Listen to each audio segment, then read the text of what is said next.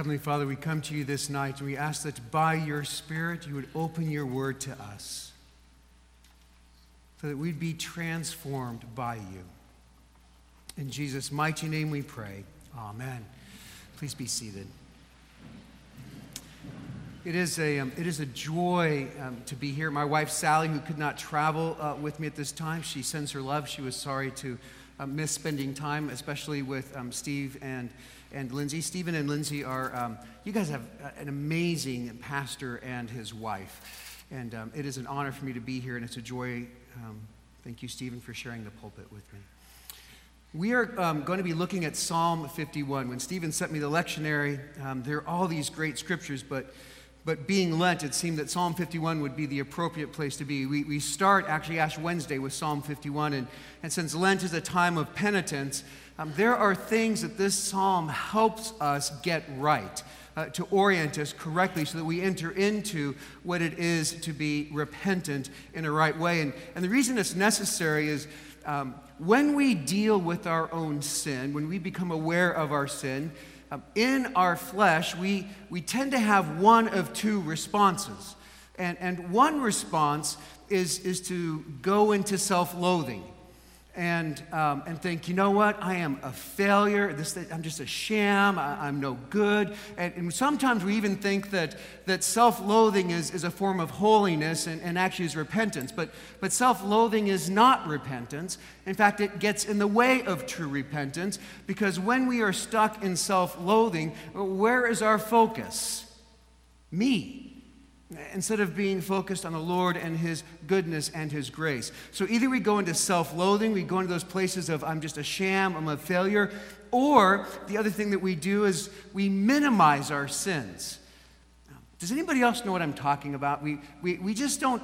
I'm a pretty good person living a pretty good life, and the way that we tend to do this is we have two categories of sins, right? They're the bad sins that bad people do, and then so those are unacceptable, and then there's sort of the acceptable sins. Like, I might have bent the truth a little, I might have gossiped a little, but I didn't murder anybody, I didn't steal, so my sins are acceptable sins. We will either go to minimize our sins, or we'll get stuck in a place of self-loathing. And so this psalm actually orients us that we can enter into repentance in a way that is a godly way. Now, the context for this is when the prophet Nathan rebukes David over the whole Bathsheba Gate event, and comes and brings a word to him. And this is then the psalm that is showing David's response to that. Now, this is not exactly what he said when Nathan confronted him, but this is his reflection on that moment. King David basically violated most of the second half of the Ten Commandments. And so when he is confronted with this, there is a sense of the weight of his sin that overtakes him. Because the law was clear. For his sins, for the things that he committed, the death penalty is actually what should come. So because of his sins, what he deserves is to die. It is not that David could say, you know what, yeah, thank you, I'm sorry. I'm going to go to the temple and do a sin offering, and God and I are good. Because Leviticus 4 is really clear that the sin offering does not cover these kinds of serious and premeditated sins. So David is in a place where there is a desperation, and so this penitential psalm arises, but there actually is more of hope that is woven through this penitential psalm, and a realistic hope, not a fantasy hope, but a realistic hope, because it is looking fully into the truth.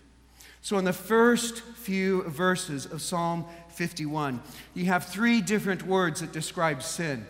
You have transgressions, you have iniquity, and you have sin, and they all carry a little bit of a different nuance. So transgressions is the place of willful rebellion. So it's, something's wrong, and yet you still go ahead and do it. But it's actually a little bit more than just knowing something's wrong and going ahead and doing it. It is shaking your fist at God. It is an act of defiance. Parents You know this, right? You've seen this in your kids. You know what that place of that shaking their fist, that place of defiance. There is this place of a willful rebellion that he's speaking about. Iniquities carries with it a sense of going astray. It's more the picture of something that is straight being twisted and bent out of shape, being made crooked. It carries with it the sense of there is goodness and life and beauty that becomes corrupted, that becomes twisted away from the goodness and life and beauty that it was intended to be. It's something being bent out of shape. And then the word sin is a largest category. And this is anything that falls short of the standard of perfection that God has decreed. And so it's not just the moral failings that we have. It is that, but it also covers anything that falls short of the perfection that God intended in the beginning. So there was in the beginning a moral perfection. So anything that breaks that moral perfection falls into this falling short, this category of sin. But there was also a physical perfection in the beginning. So anything that falls short of even that physical perfection, even if it's not morally wrong, falls into that category of sin. And so David is covering all the bases. He recognizes his actions encompass all of these. And in that, then, there's this urgent cry for mercy, which is really David saying that the only basis I have to ask for forgiveness is actually, Lord, your grace. I don't have a leg to stand on. I don't deserve anything. Actually, what I deserve is to die. There is a place of understanding that the only way that I could approach you is by your grace, because what I deserve actually is death and condemnation. And then he says, blot out my sins. And we think of blotting something out like somebody spills milk and you take a napkin and you blot it up, or ink, and that's not quite the right picture. It's more of remove or scrape off. He's like saying, give me a clean slate. Just wipe it clean. And so he asked for God's mercy. He asked for God to blot away his transgressions. He asks him to wash away all my iniquity. That's a very simple picture of some dirty clothes that are washed and all the dirt is removed. And then he also says, and cleanse me from my sin. And cleanse is different than wash, because the word cleanse actually relates to worship. In the Old Testament, everything was divided into two categories. You had the things that were holy, they were set apart for God, and you had the things that were common. They were just for common usage in life. Of the common things, that was further divided into two categories: things that are clean and things that are unclean. You could not go into the temple if you were unclean. So it doesn't have to be a moral failure. Unclean is broken into sort of a sinful, rebellious unclean, and an unclean that is not sinful or rebellious. For example, if you came into contact with a dead body, which might be the thing you need to do, it's not sinful to do that, but you are now contaminated by death, and death has no place in God's presence. You had to be cleansed before you could go into God's presence again.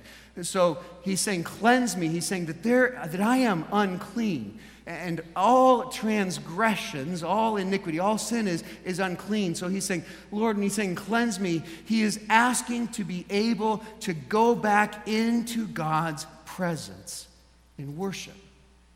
He is looking for a deeper restoration. Now, all of these appeals that David is making, they're based on the character of God. So he asks for mercy according to your unfailing love. This is God's loyal covenant love. This is the love that he has for his people, his faithfulness, for those who belong to him, his love that never fails. In one sense, David is saying, Lord, have mercy on me because I belong to you. I mean, for good or bad, I'm yours.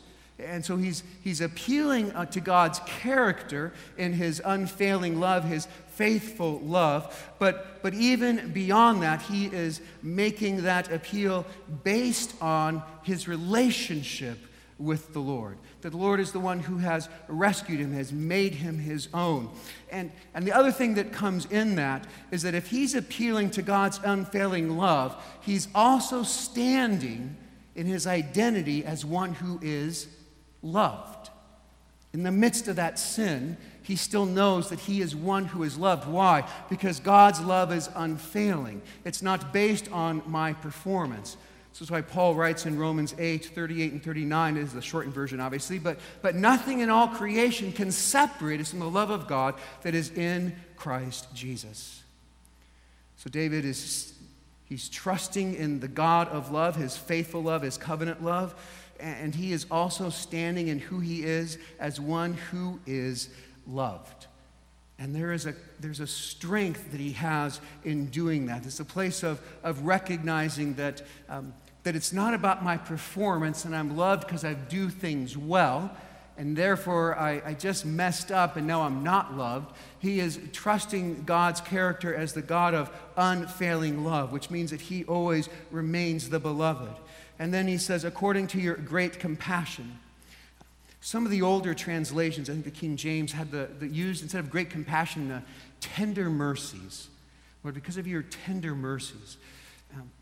This carries a sense of nurture and care, of protection and nurture and care for one that is helpless. That's what that conveys. So David is coming and he's saying, Lord, I am trusting in your tender mercies. I know that I am completely and totally helpless. I am dependent on you. I can't make this right, but you are the God of tender mercy. You actually nurture and care for and protect your own. So repentance is not something that we engage in to appease a fickle God. Repentance is not something we do to get from God's bad side to God's good side. Yes, God is a God of judgment, and his wrath is real. I'm not saying that that's not true, but if you are in Christ, then you know that God's full wrath against all of your sin has already fallen on Jesus. There is no new wrath that gets stirred up. All of God's wrath against our sins has already fallen on Jesus. And this is why Paul can give us those words of assurance in Romans chapter 8 and verse 1, that there is therefore now no condemnation for those who are in Christ Jesus. So when we think of repentance having to do with this place of condemnation and self-loathing, we are missing the heart of what repentance is. If you look in the parables in Luke chapter 15, you have the parable of the lost coin, you have the parable of the lost sheep, you have the parable of the prodigal son. And what we find in those parables is that repentance is not something that we do to bring the Father to us. He is the one who pursues. He is actually the one who finds us. Repentance is not what we do to get right with God. It is not something that we do to try to then draw him near to us. Repentance is always our response to being found by him. It is always our response to his love. Now, there can be great sorrow, there can be great tears as we are convicted of our sins, but condemnation is not to mark repentance for those who have been rescued by Jesus. So what you find here is that David is saying, I know my sin. I know the depth of my sin. I know how great my sin is. And I know that your love and your compassion and your grace is greater than my sin. That is how David is approaching God. In this first verse, this mercy and your unfailing love and your great compassion, your tender mercies, this is the essence of what Psalm 51 is then walking through. We have to understand that as we begin to look through the rest. Now, I want to be clear that David is not coming with presumption. There is a difference between coming with assurance and coming with presumption, and even the language here shows that. If you are reading in your Bible and you see the word Lord all capitalized, that is saying that this was the way that they are showing this was the name Yahweh, sort of God's covenant name, his first name. David is not coming to the Lord in a first name basis. He says God. It's part of showing that he's not coming with any presumption. He's not coming with anything that senses that, you know what, God's going to forgive me because that's his job. Presumption is the place where we either think that somehow we deserve it. God owes us this. God owes me forgiveness because I put in the coins of repentance, pull the lever, and he has to forgive me. So there's some sense of somehow we obligate God to this, that somehow he owes us. And presumption means that maybe we don't even ask, right? He's not coming with presumption.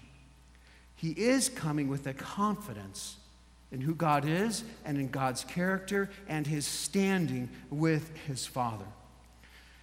We have in our communion prayers the prayer of humble access that we do before we come to the table.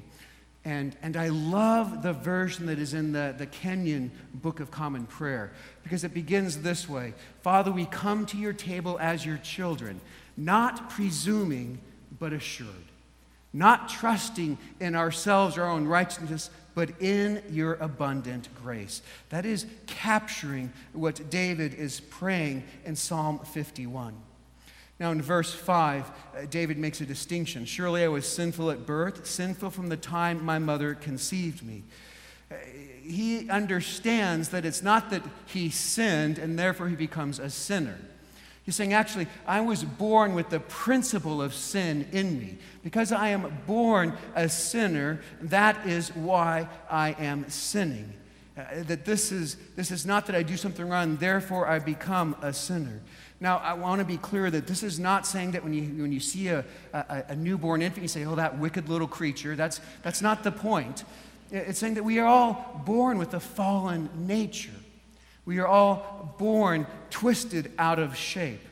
So in the beginning, if you look in the first couple chapters of Genesis, we were made in the image of God. And we were made as his image. In other words, we were meant to be his glory and his presence in creation. That spoke to our identity, to who we were in his image and as his image, as his glory and his presence in creation. And in Genesis chapter 3, when we rebel against God, what happens is the image of God that we are created in becomes tainted by sin. Genesis chapter 5 actually picks this up. It states again that Adam and Eve were made in the image of God. But when they had their son Seth, he was born in the image of Adam. Paul picks this up in Romans chapter 5. And the image of Adam being in Adam is the image of God that has been distorted by sin.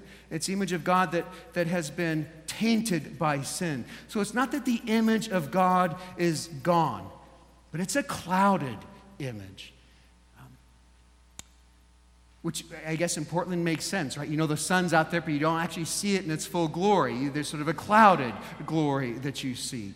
It's not that the image of God is gone. I would say that there's actually just enough to haunt us. That somehow we know that we were meant for something more, that we were meant to be something more. And so we struggle between shame for what is not and a longing for what we think somehow should be. So it's not that the image of God is gone. It's just that it has been tainted, it has been corrupted by our sin. Now that does not mean that we are therefore completely evil. So you have verse 6. Yet you desired faithfulness even in the womb. You taught me wisdom in that secret place. David here is saying, you know what? I am actually capable of better things than what I did. That God desires these better things from me. And of course, it makes sense. When we ate the fruit, it was the fruit of the knowledge of the tree of the knowledge of good and evil. Which means that we still have some capacity for good.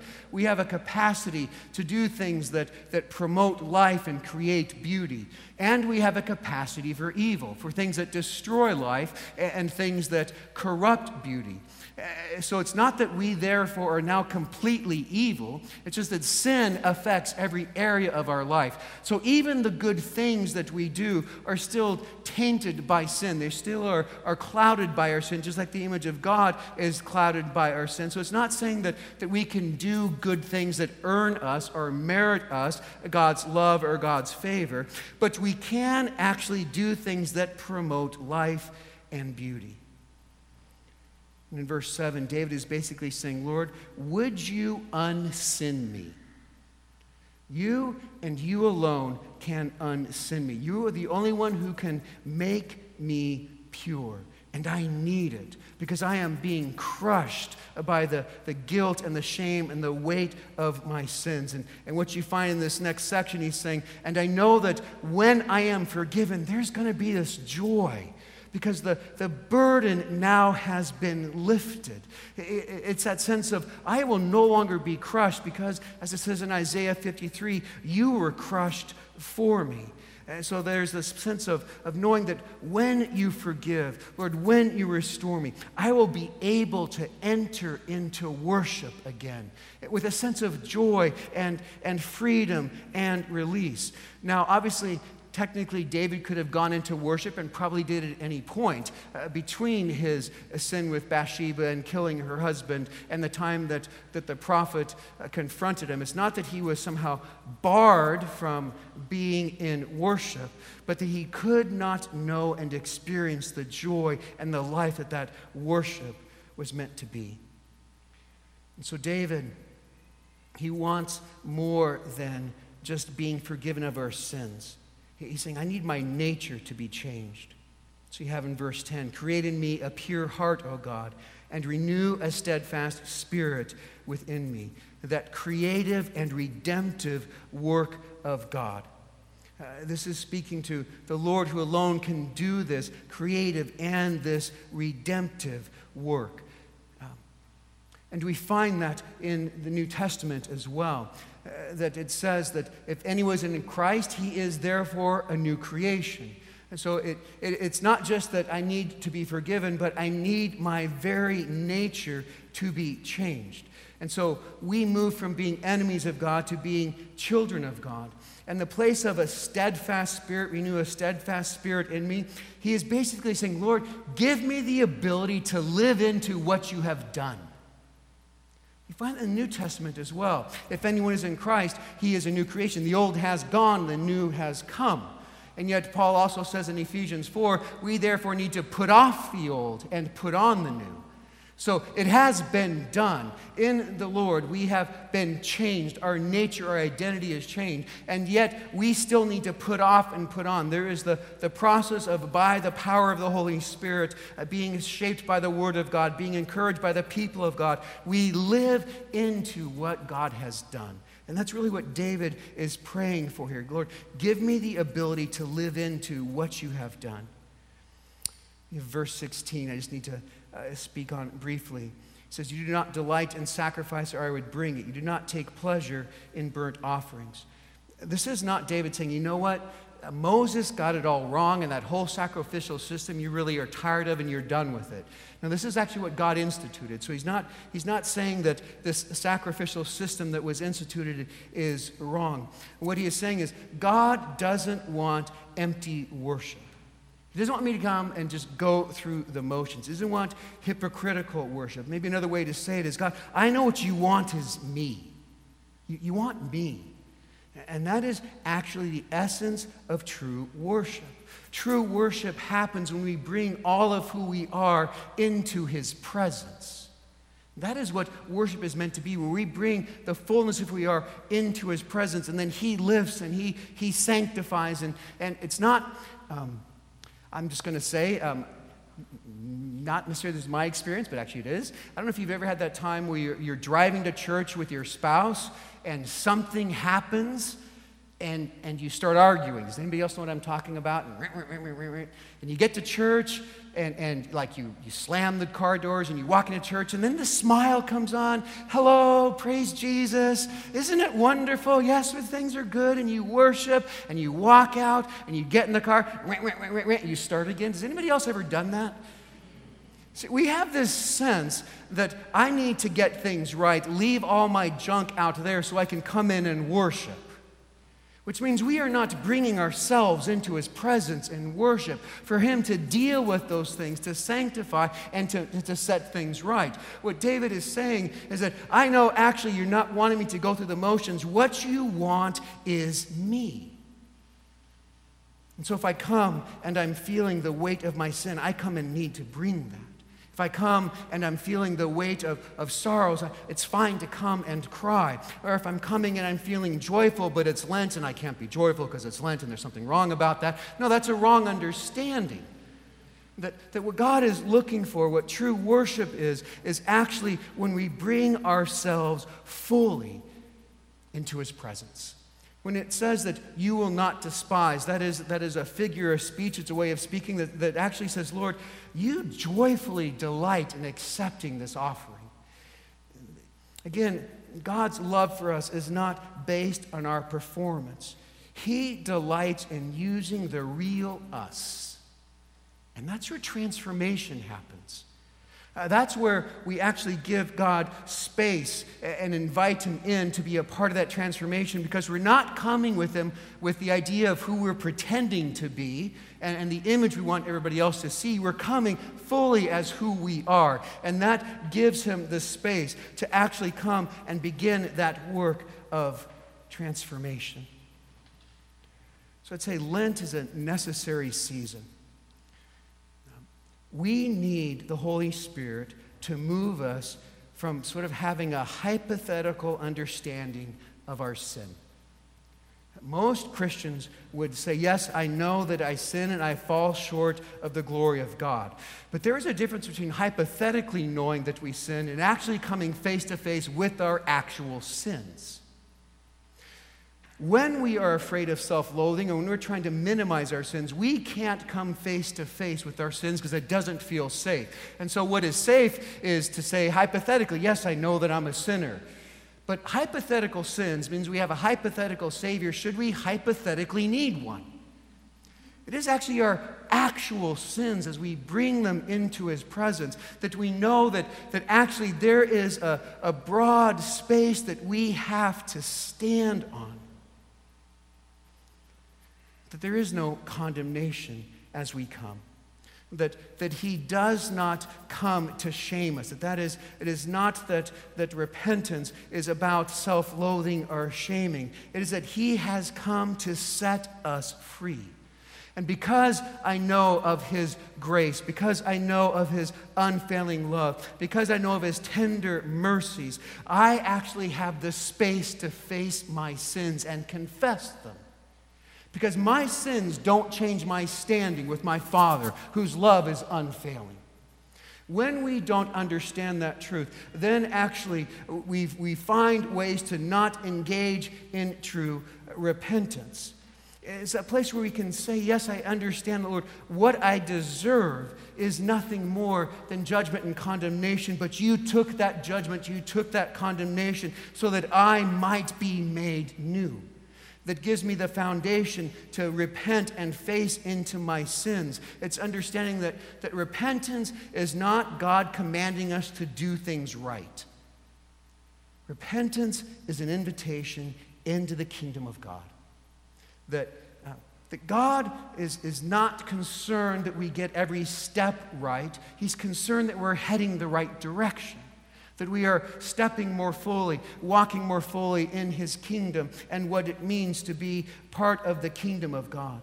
This understanding of repentance, of penitence that we find in Psalm 51. What it does is it protects us from those places of feeling like, okay, I know I'm forgiven, but I really know God is still disappointed in me. He just tolerates me. I am a second-class citizen in the kingdom of God. those places where we just feel like I am just a failure and my life is a sham. See, repentance is not about beating ourselves up. It's about recognizing and being honest with how far we have wandered and knowing that His grace and His love and His tender mercies are greater than our wandering. That repentance is a response to being pursued by His love. And this is what keeps us from shame and self-loathing, and it also keeps us from the places of minimizing our sins and not actually dealing with them. That's why this psalm has been instrumental in the church. It has shaped our understanding of repentance for centuries. And it is a vital piece for us to understand as we are walking in this season of Lent, that the call to repentance is actually the call that God is giving for us to stand more fully into who He has made us to be, to stand as His children, to stand as those who have been rescued and redeemed by Jesus. And yes, we will still sin, but that sin no longer owns me or defines me. Jesus does. It's a call into freedom. It is a call into life. Let us pray.